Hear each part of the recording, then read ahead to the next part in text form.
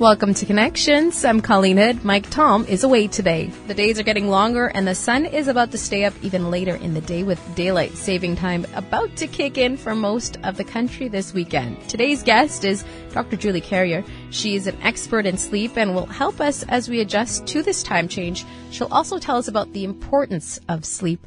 That's today on Connections. Most of Canada will jump ahead 1 hour this weekend. For some people, that loss of an hour can be pretty hard on their bodies in many different ways. Today's guest will help us get ready for the time change. Dr. Julie Carrier is a researcher with the Canadian Institute for Health Research, as well as a university professor. So in other words, this means you're an expert in sleep. Can you tell us a little bit about that? Yes, so actually I'm a PhD, so I have been studying sleep since 25 years. And I do both research, but now together with the entire community of sleep researchers, sleep clinicians, students, we also started a national public health campaign on sleep that you can find on the web and on the social media, with the objective of really making all the Canadians aware of the importance of sleep for physical, cognitive, and emotional health, and also making Canadians know that 25% of them suffer from a sleep disorder, and since sleep is so important, it's important also to develop solutions for them and to find solutions to treat sleep disorders. Exactly. How important is sleep for our health? Sleep is crucial, as I said. For many years we knew, and everybody knows actually, that when you don't sleep, you don't feel well. What the past 10 years of research have demonstrated is that not only does it change how you can concentrate and your emotional mood and the way you memorize, but sleep has also a very important impact on physical health. So it decreases your immune system, it puts your cardiovascular system at risk, it decreases the way you are able to produce specific hormones, glucose, for instance. So it has been linked to obesity, to plenty of tough, I would say, health issues. And what we know now that is even more important is that not only does sleep have acute effects, so when you don't sleep well for a couple of weeks, it will have an immediate effect on your health. But what we know now is that it will also put you at risk for higher risk for diseases also. So the thing is, tell me how well you are sleeping now, and I will be able to tell you what will be your physical, emotional, cognitive health years after. But why is this especially important for the younger generations? Many people are able, and especially in the young population, it's quite dramatic. A lot of people in the young population are currently sleep depriving them. Not because they have a sleep disorder, but because they think that sleep is not productive, or it's the first thing that they will cut into their too busy agenda. So, and they are able to do that because when you are young, often you are able and quite resistant. You don't feel that much the negative impact of sleep deprivation. But the message is that they put themselves at risk of developing later problems related to their cognitive, physical, and emotional health. So that's why exactly that we decided to create this public health campaign in order, one, to tell the people, especially the young and the professional generation, that sleep should be as important in their life than physical activity and doing exercise for their health, but also to tell the population that if they have a sleep disorder or expect, because 25% of them have a sleep disorder to try to find solutions. So with sleep being so important and daylight saving time just approaching, just around the corner, what kind of impact is this going to have on people, on their sleep and on their health then? Yeah, so the change in time that we will have this weekend is will induce a small sleep deprivation, so an hour less of sleep. There are ways to adapt to that. What you need is that your biological clock, it's like having a jet lag of about an hour. So you can start now, tonight, to try to go to bed maybe 15 minutes earlier and do the same tomorrow up to the time of the change time. And that will will help your biological clock to adapt rapidly, and that will prevent also the sleep deprivation associated to it. Of course, 1 hour of sleep deprivation is not the end of the world, but in a population like the Canadians that are chronically sleep deprived, that makes a difference. So I certainly urge people to try to adapt a little bit earlier, so to try to start to go to bed a little bit early this weekend. And the key to adapt to it is also the light. So our biological clock is able to change time. We know that when we are traveling and we suffer from jet lag, the environmental cue that is crucial to adapt is the light exposure.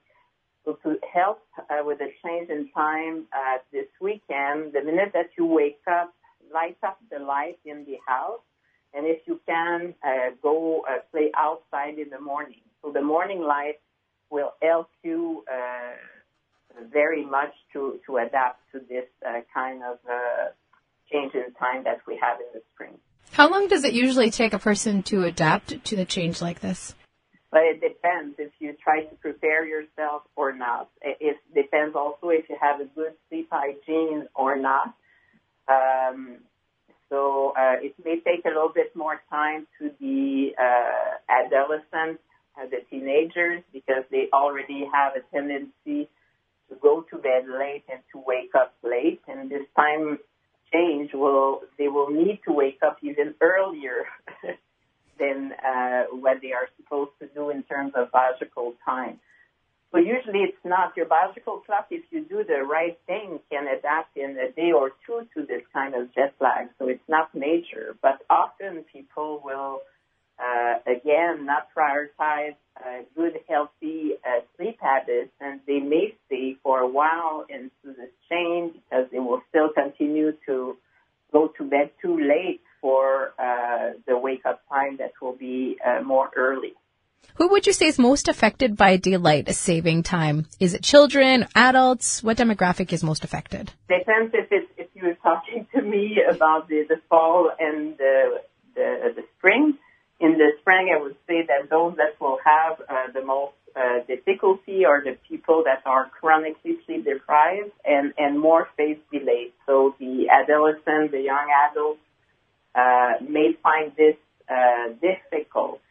But if they do what I say, meaning not exaggerating on going to bed too late this weekend, trying even to go to bed like 15 minutes earlier every night, and the minute that they wake up to put themselves into the light, that should not be too much of a deal. What is it about sleep that interests you so much?